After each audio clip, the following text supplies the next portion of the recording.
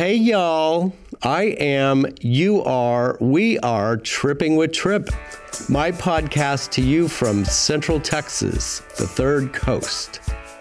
Thanks for joining our journey to a farm and artist residency in Kingsbury called Habitable Spaces. In the premiere episode, you were introduced to me and my backstory.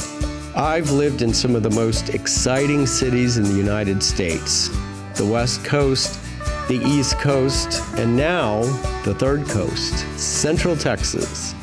I've done some amazing things, and I've become a jack of many trades like travel, hospitality, small business, events, art, web design. I live for compelling conversation. My many careers have connected me with a variety of collaborators, artists, entrepreneurs, influencers, and other friends and distinct personalities from all walks of life. The result has been a network of fascinating, fun, and knowledgeable people ready to share their stories here on my podcast. This episode was recorded on New Year's Eve 2019, going into 2020. It was intended to be archived for a project in the very distant future. I was living in New York, preparing to sell my business, and enrolled in a podcasting class in New York City. It was beginning to look like the start of a new, exciting chapter. After a family visit to Dallas for the holidays, I drove to a farm near Austin to celebrate New Year's Eve with friends and founders of the farm. We were firming up plans for a camper rental park collaboration.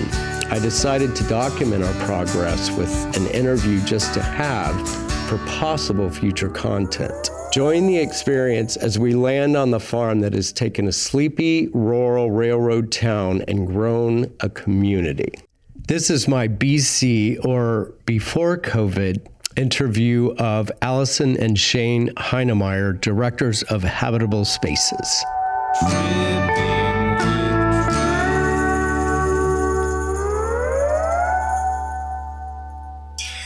2020, you guys, we are on the farm, and I am so excited about New Year's Eve. Oh, it's going to be great. Yeah, no, I mean, it's all old. It's what I call my family and friends. Yeah, you guys have quite a community here. Yeah, we do. You've been in business for what, 8 years? We've been out here for 8 years. Yep. Arrived to the property with nothing and have been building ever since. So exciting. Yeah. All right. So how did we meet, Allison? Remind me. This is I think I remember a little bit of it. Well, it's all down in the history pages. Classic.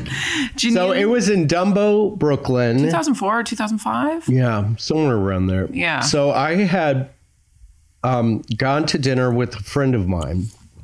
And we had decided, because it was a school night. I think it was Wednesday. It was a Wednesday, and we were going to behave, and we were going to have a night out without alcohol. So we went to Superfine, which is an amazing restaurant right underneath the Manhattan Bridge overpass there. And had a fabulous dinner. Their food is amazing. No drinks. We were so proud of ourselves. And then after dinner, we said, well, maybe we could just go down to the bar down the street and just have one little nightcap. We've been so good. Come on, we're adults here. So we moseyed on down to the bar and then started chit-chatting. And oh, man, it was like we were old friends. I remember saying to you the first time we met, it was like, how come we, haven't, it was like we just picked up the thread from some mysterious place. So true. I felt like we had met before and we were just continuing the conversation. Yeah. So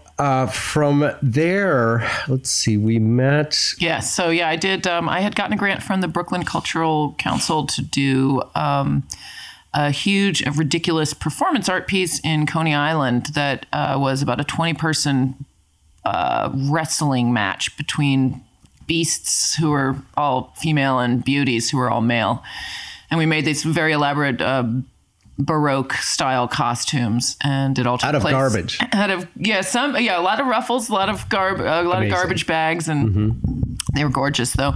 And we had a wrestling match right there on the beach, and then we involved paparazzi who were taking photographs and recording. I love it. The cats Just over the there. cats. So where did the water pod come in, though? Because Mary Matlin, who was kind of the head of that, is now a resident of some sort on Governor's Island. When did all that come about? So Mary and I met through the Lower Manhattan Cultural Council. She was also a resident artist at LMCC when I was there. And she was working on this water pod thing. Give a little background on the water pod and what's it. The website is fascinating. Just The all website's still up. You can check it out at waterpod.org, I think is what it is. It was basically a floating... her vision was to create a floating ecosystem in which people could live. And I think originally she really wanted it to be kind of an artist residency as well. So you do kind of have a little bit of a cosmic connection between the East Coast and here. I've said it early on when I noticed some of the artists that you were pulling in they had backgrounds in the Hudson Valley, which is where I have my business now. So I've noticed that even unconsciously, you guys were kind of crisscrossing and bringing people in from that area. I now have a word for it because we've become involved with the radical mycology movement, which is so interesting. I've met a few people. We actually had a lecture series from some mycologists who came out here during summer solstice last year and talked about mushrooms, but their whole theory is that people should behave more like mushrooms do, which is, the mushroom that comes off the top of the soil is just the fruit, but the mycelium exists underneath the soil and it's a connector between trees and plants, and it can deliver nutrients. So there's a whole ecology of connection going on within mycology. And I think that's what happens with human beings too. We meet people, we keep them and we get them involved in whatever we're doing, and they get us involved in whatever, so there's this constant kind of flow and dialogue. And right. Well, that's kind of, okay. So let's back up to when did you meet Shane? Was that after Waterpod? So I was in London and did the Beastly Beauty in London. And then I was really trying to figure out how to get out of New York because it was just, I'd been there for 17 years at that point and was ready to do something else. So I had friends in Berlin and Barcelona and, just kind of went around and stayed with some people and was like, okay, do I want to live here? Do I want to live there?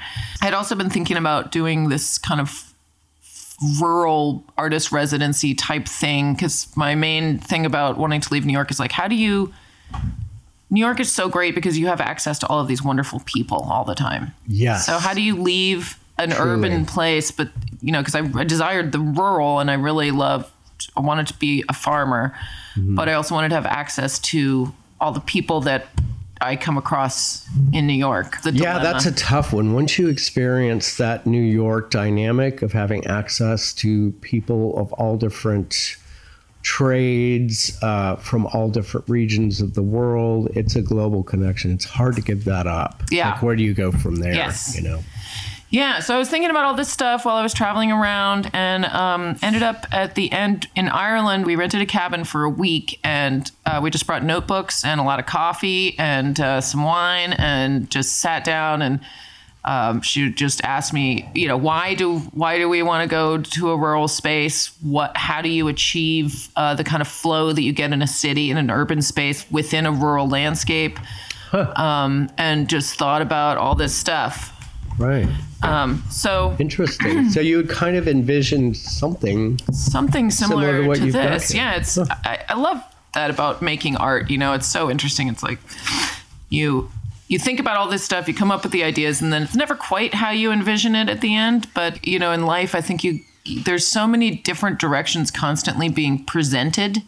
And maybe your friends influence you sometimes, and your community and what you come across influences you to make certain choices, which I think goes back to community. Yeah. But sometimes if you always have that main vision in mind, you think it's going to materialize in the form or fashion that you're imagining, but sometimes you'll realize that it materializes completely different ways. But you look back and it's like, oh shit, that's kind of what I wanted, but I somehow Never ended up thought you'd doing get it there in this a way, yeah. totally different way that I didn't think it was going to happen. Speaking of, maybe we should bring Shane into the picture. Yes, exactly. Totally, exactly. Here is Shane of Habitable Spaces. So you get off the plane from Beastly Beauty and land in New York, which is where you meet Shane. And how did this all come about? A couple days later, I guess. Couple days later? No, I was still jet lagged. I had come in the evening before, and my drummer was having a birthday party way out in Bushwick because that's where she lived at the time. Because you were in a punk rock band. You were Big Red. Punk people only live in Bushwick. What was the name of your band? Not true. The Ruffian Arms. Ruffian Arms. Rock and roll. Yes, yeah. So that was all going on for years during the whole Beastly Beauty and all the everything else. We had quite a successful, crazy, glittery punk rock band. God, I was the part of Ruffian your Arms. cult audience. Yes. So tell me a little bit about how you and Allison met. So you guys met at a bar in, was it Brooklyn? Bushwick, yep. Bushwick? I remember bands like Boogie Brains were playing. It was all of Boogie Luisa's. Brains. So it was my friend Luisa's birthday party, who is the drummer for the Ruffian Arms, and she got all of her friends' bands to play. See, Allison and I had been traveling in similar circles for quite a while, and Oh, you had honestly, it. we pinpointed we've been at several Of the same of parties. same parties or like Devo that's concerts. so or weird. something. Yeah. It was kind of only a matter of time before we met, but Right. yeah. And so did you meet on the dance floor, listen to a band? Do you remember? We were not slam dancing. And, Were you, no. was it a conversational thing? Like when Allison and I met, it was Somewhat. conversational without music. Were you just jamming to a It was band? pretty Just immediate. Yeah, Wow, it these was are very immediate. intimate questions here. Well, we kind of hit it off right. Let's just here. I'm gonna give you the abridged version, but we hit it off right away. Yeah, the abridged version. And we went outside to smoke a cigarette. We never smoked a cigarette. We made out and been together ever since. Let's put it that way. Yes. And I think it was a month before I moved in with you. But then, yes, Shane moved in as well. Yes, almost immediately. And Actually, I'd like to clarify that a little bit. I was never an official roommate, just for my own autonomy. I still had an What? apartment I paid rent on that you may not remember. oh, I thought you were Yes. fully indentured roommates. I know everyone always remembers it that way, but for Oh my my own God. autonomy, I still paid rent on an apartment I did not live in. That's hilarious. I didn't even know that. Your underwear was folded on my shelf. This is true. And yeah, and I was thinking, I was taking interior design classes at the School of Interior Design, and I had color theory, and I'm used to working in additive light as a graphic designer, which means all the colors of the rainbow come together to create white. But I was actually, for the first time, having to work with tactile and the physical world, and which is subtractive color, which blew my mind because I was, all the colors put together in the subtractive world make black. And it was a whole new color. I had no idea what I was doing. And you kind of became my tutor a little bit. Were you in right. school, or had you graduated? How did you know about all that stuff? Did you take it in school, or what's your degree? Right. So my background is in painting. And, It's in painting. And I'd also been a studio artist in San Antonio for a little while. So I'd lived off my work. I was living the dream for maybe 6 months, Well, I think we should probably hurry because you guys have to tend to the animals, but I want to get to Habitable Spaces. What was the timeline on all that?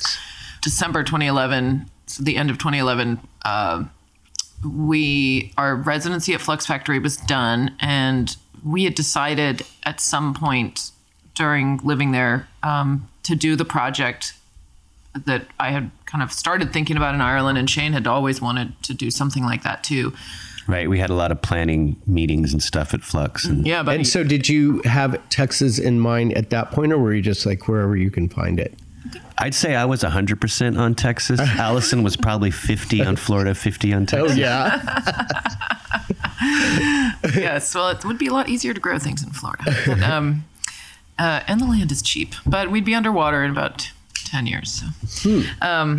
So we ended up in Texas. I really love the sort of friendly. Did Shane introduce you to Texas, or had you known it before? Absolutely. My mother was like, when you go through Texas, roll up your windows and lock the doors. And those people are crazy in that state. Yeah. Oh, yeah. We are. Yes, we are. With pride. Yes. So I came down with him to Christmas one year and fell in love with Texas. And I was like, yeah, this seems like a great place to do this project. Yeah. And so you're from San Antonio, which is how you ended up here. A little bit of background. Correct. Yeah. Yeah. How did Kingsbury come into the picture? So my family actually comes from Kingsbury on my dad's side. So Kingsbury, just for those who don't know, is about an hour away from San Antonio and an hour away from Austin, between the two cities. Right. It's just almost right between San Antonio and Austin. So my family moved here in like the 1850s, 1870s, somewhere around there. Farming?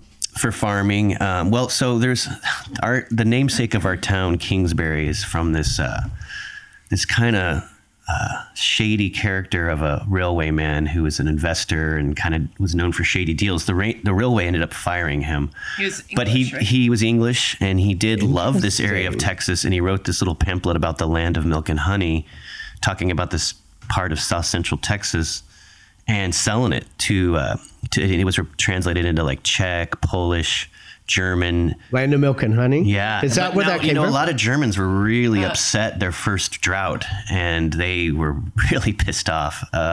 What, that they'd come here? Yeah, it's not the land of milk and honey. Oh, my God, no way. It can be sometimes. It's not all the time. Evidently, those first, the early Kingsbury was formed in 1875, and evidently those first few years was a terrible drought, and they couldn't make ends meet, and people were very angry. Oh, no. So my family came, and so like, as a kid, like I was raised in San Antonio, and we would always come out here. I mean, it's very rural. It's a lot of ranching. My grandfather, they used to grow cotton, cattle as well. My grandmother's father was an independent oil speculator. So he would try to find wells for people, and he worked independently. So it would be boom and bust. So they'd have like a lot of money and then no money. My mom was adopted in Germany at the end of World War II. So neither one of my parents are born in the U.S. What's funny is where we're at today at Habitable Spaces is actually my grandmother's property. Where we would be going out is like 10 minutes down the road on my grandfather's property. But it was kind of like a family park, and it is beautiful there. Yeah, the land, it's kind of it's the foothills. Yeah, it's like the foothills of the hill country. So it's like before the hill country begins, but it's the foothills of it. So the elevation is really amazing, and it drops off in the back. When we look to the west from that property, you can see all the way to like New Braunfels and San Marcos, and you can see 35 at night, and you can hear all the coyotes in different areas. So it's a really beautiful piece of property and pretty remarkable, right, to have those times with my family. But yeah, that's amazing. So that was your history here. Tell a little bit of story about driving the van out and then driving the big cube truck with the van seat in the back. Well, so our residency at Flux was ending at the end of 2011. We loaded our van to the hilt, and so we drove the van down, and then I was doing all kinds of like earthen building research. I mean, a lot of stuff that some of it we're still just now getting to, because in order to get somewhere, we kind of did have to start with more conventional, traditional construction and architecture just to learn how to break the rules. Sometimes you got to learn the rules, you know. So we're totally interested in earthen building and more eco building and all that kind of stuff. But to even get started, I mean, we were living in tents. We've got a lot of different functions here on the farm. We've got your artist residency, you've got your farm and gardens, you've got your livestock and fowl. You've now got this makerspace and workshop, 6 permanent structures here, which you have built from the ground up. So the exciting part for me was listening to you discuss the possibilities and what you were thinking. And I got to hear you visualizing it before you even made it happen. And then you manifested this which is amazing. We're about to have a New Year's Eve party on your campus with the goats outside, the duck pond, 6 permanent structures, the rabbit hutch. It has been an amazing process listening to you guys visualize and manifest. I just wanted to talk about something kind of back to when I was thinking about this potential space in Ireland. And my whole thought was like, how do you get people flow so that there are people coming through the farm that I might not know, you know? because I'm always interested in community and meeting new people and getting new conversations going and that whole community thing.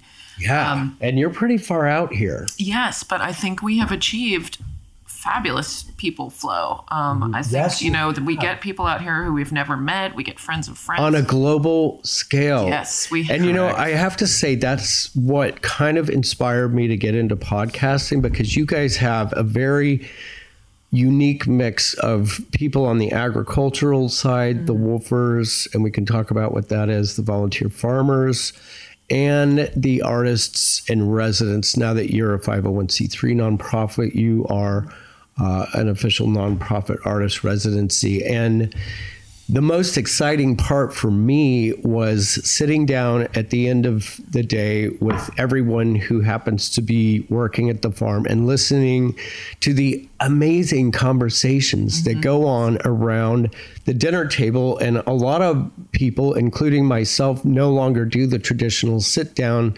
family-style dinner where you're eating the vegetables from the gardens outside, you're eating protein from the animals that you've helped raise. It was such an exciting and unique experience that I really wanted to share with people. So, talk a little bit about how you got from, where we were in Brooklyn when we first met to where we are now 8 years later. This amazing, unique, global community that you're creating. Yeah, it's been, a lot of hard work for sure, but it's been interesting because it's been built not just by Shane and I from the get-go. We've had volunteers and friends come and participate and help. I mean, this campus has had so many hands on it. So many different people have built it. And I think that's kind of incredible. And it's a community-made space. Yeah, and we've also kind of become like a port, like an art port or whatever, because people come from all over. And within the design, the plan was to let it be organic and to let it happen naturally and to let everyone have an influence and control, and to not be so rigid as to expect certain results and have certain things designed certain ways, and to let that ambiguity flow, and to actually intentionally. It's interesting to have control without having control, kind of thing. So that's that's always been part of our mission. So actually, anytime that we get to any development, it's not quite what we originally thought of, the 4 other ideas that we had, it's totally fine with us. It's kind of part of the design. So I want to say something, because this has actually been a topic of conversation since before we got down here. And then especially when we got down here, Shane and I had a ton of conversations about it when there were tents out here. How do we plan this place? What do we do? And I kept on bringing up, think about New York, like the financial district. Yeah. That wasn't planned. That was just interesting. That was just people landing and doing their own thing. And then it kind of... And there is no grid in the financial district. It's so confusing. But it's beautiful. And it is. It has worked itself out. One of the most beautiful parts of Manhattan, in my opinion, because it's not on the grid. And I love that. And I think that's something we always try to keep in mind. And frankly, it has been, we always, when we're in this, because we have so many people coming through and adding their influence, I think that Shane and I's strongest points are being hosts, and kind of nurturers for a space. And that's when we're strongest, is creating a space where other people can come in and collaborate with us. And it's something we constantly have to come back to and think about, and like, okay, well, it's navigating people and being generous.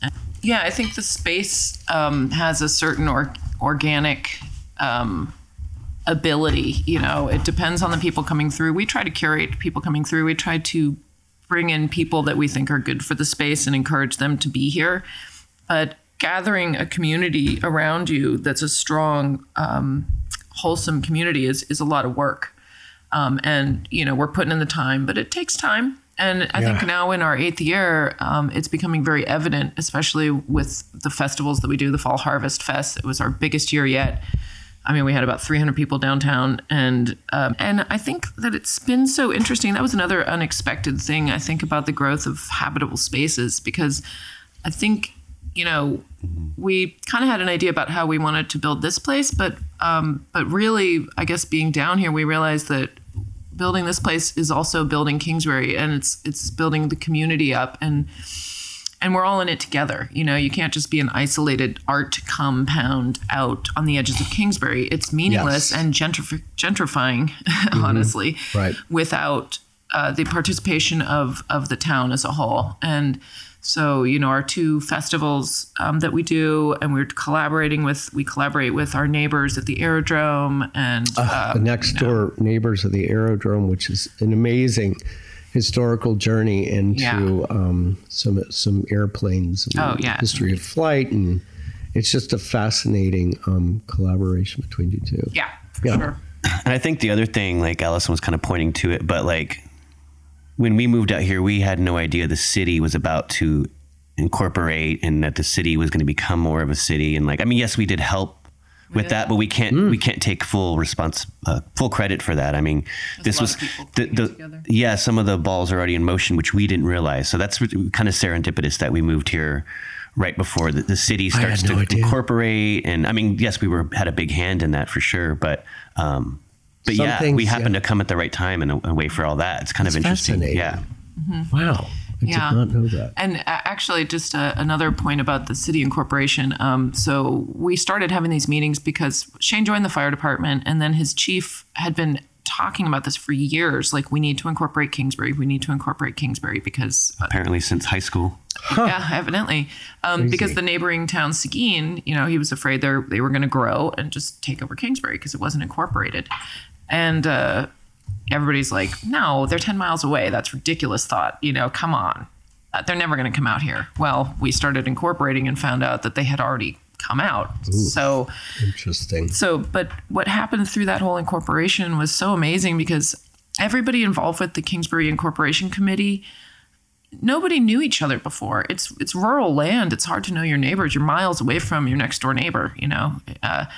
And all of a sudden, we formed this community, and people were sharing rides. Shane and the local lawyer started sharing rides to San Antonio to commute.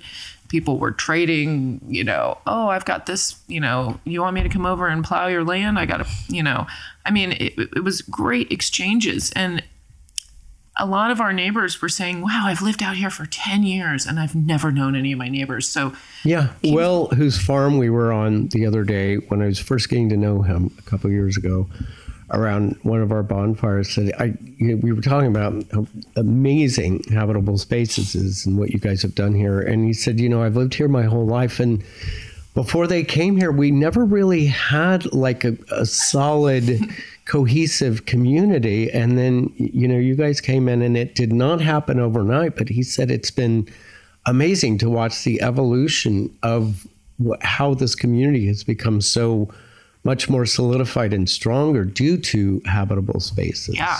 And actually, I'm so excited for 2020 because we've started a barter club. And we're going to have our first barter meeting in January in downtown Kingsbury at the mayor's building. And amazing. Yeah. Which is so forward thinking and so necessary. I'm so excited. On so many levels. Yeah. Okay, a little bit of background. I've kind of been helping you guys with your website, which for me has been an amazing, it's amazing for us opportunity to meet so many people and contribute what I've known from both my media and web design background and owning a small business in both lodging and events. For me, part of my revolution is the small business revolution, which I kind of consider you guys a part of a little bit, even though you're not a business, you kind of are in a different way. But I enjoy meeting people through their small businesses, and I've really enjoyed getting to know you guys. Well, I knew you before, but now I get to contribute my knowledge to you guys and kind of help you out on the website. And now we've talked about the possibility of bringing our collective skills and talents and ambitions and visions together in a possible collaboration for a camper and art park. Yes. And we've come up with a little bit of a proposal. We were kind of talking about this before, weren't we? Because I have an Airstream on my property, an Airstream camper. which is the silver bullet. For those of you that don't know, you can look it up. But a lot of Airstream people do not like to be called campers because it's different. It's a whole subculture. But you have 2 campers on site here, along with a fabulous tiny home on wheels that you use as a trading post. We stumbled across a couple of more Airstreams that we're one here on your property, which is being renovated, repainted in buttercup color, and we're calling it Buttercup. Hey, what up, Buttercup? For now. Yeah. And then I have another Airstream coming here from upstate New York to the farm. So let's hear a little bit about what you guys are thinking about the camper and art park, which we're calling CAP here. What I think is it's so interesting how, you create something and you never quite know how it's all going to pan out. But I think that this has come at the perfect moment because now we've got enough buildings built. The place is not finished by a long shot, but we're now able to at least have some indoor space and start thinking about the next phase, which is really getting classes going, getting a big workshop happening for the community. And I think the art park really just fits so perfectly in that whole next phase, which is kind of making the whole space look a bit more uniform, bringing people in who could fly in from remote locations, not, and stay overnight in the camper space, and then they can take classes. So it all kind of dovetails really nicely with where we want to take this space. So you're already doing classes, lectures. You're teaching people how to cull their own meat, how to raise it, certain horticulture classes on permaculture.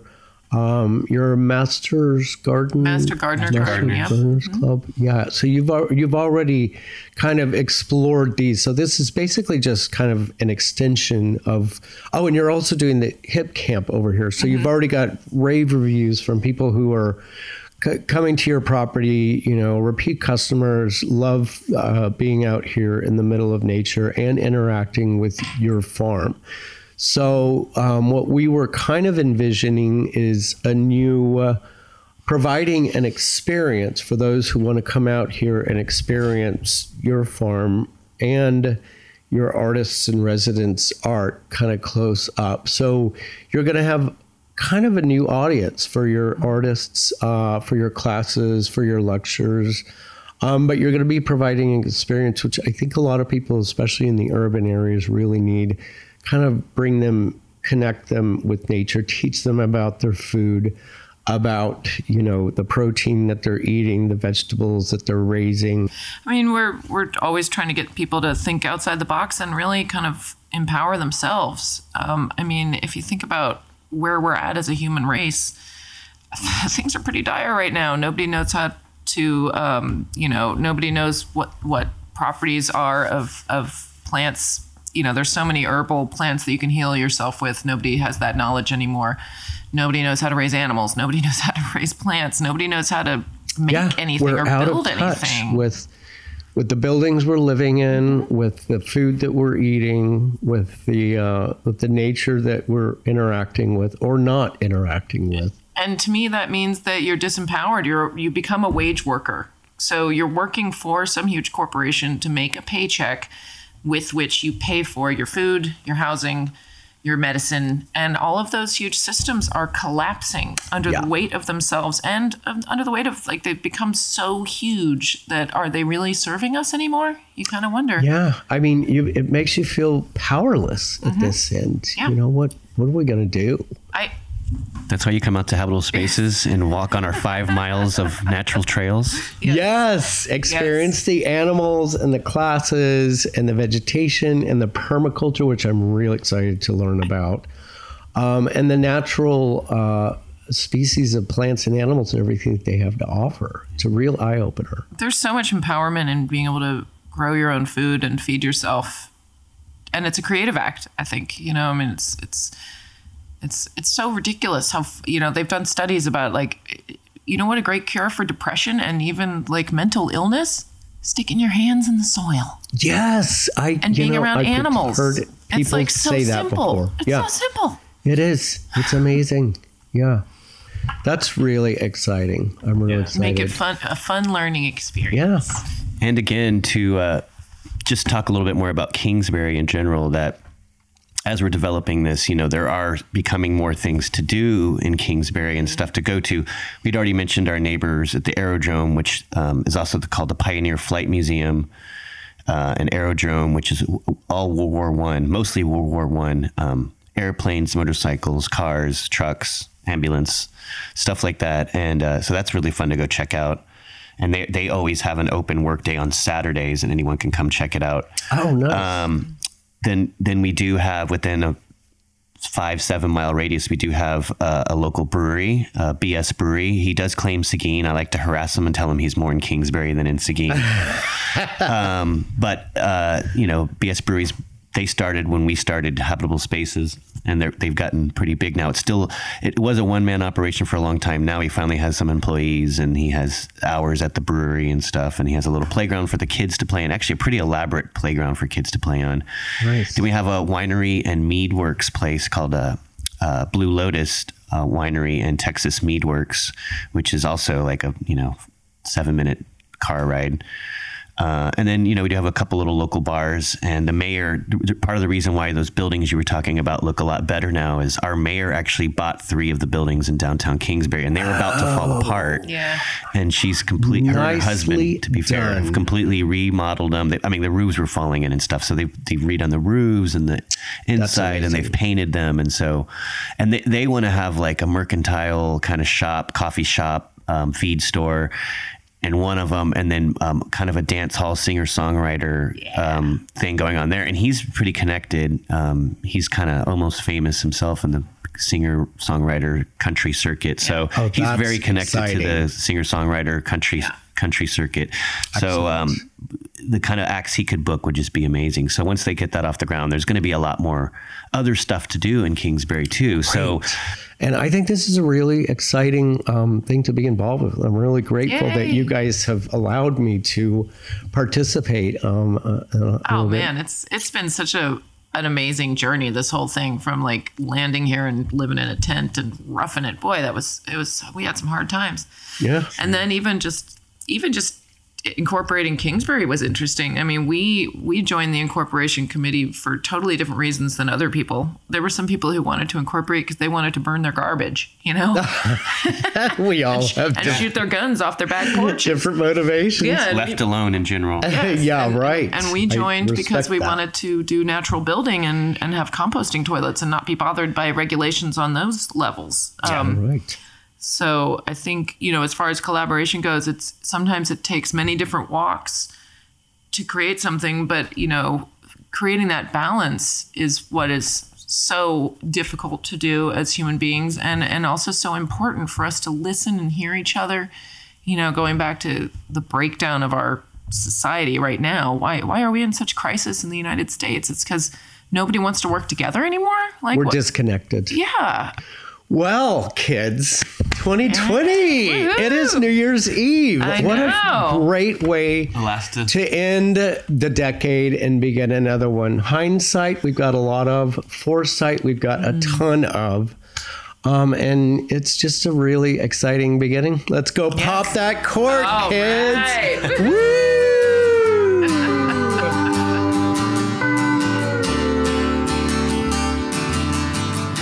We rang in the year 2020 to champagne toasts and fireworks around the fire pit with grand visions for collaboration communities still on our minds. Little did we know that dire circumstances would bring us back together just a few short months later. I returned home to the East Coast winter in full swing. By February, my business sold, and I prepared to move to the city to be near my classes. As the date approached, there were murmurs of a bird flu-like virus happening in Asia, but life in the States was still pretty much business as usual. A friend and fellow music lover in Austin had secured hard-to-get concert tickets to a favorite band, so I was eagerly counting down to my return in March. Tripping down here without reservations, without knowing his destination. But now he's here, but not quite clear just what he will do. Some friends from habitable spaces said, come on over to one of our places. So we jumped right into life on the farm. Hey, don't you fly too high. Everybody's gotta have some time to cry. Hey, don't you fly too high. You'll find your place in the sky. Hey, don't you fly too high. Everybody's gotta have some time to cry. Hey, don't you fly too high. You'll find your place in the sky. You'll find your place in the sky.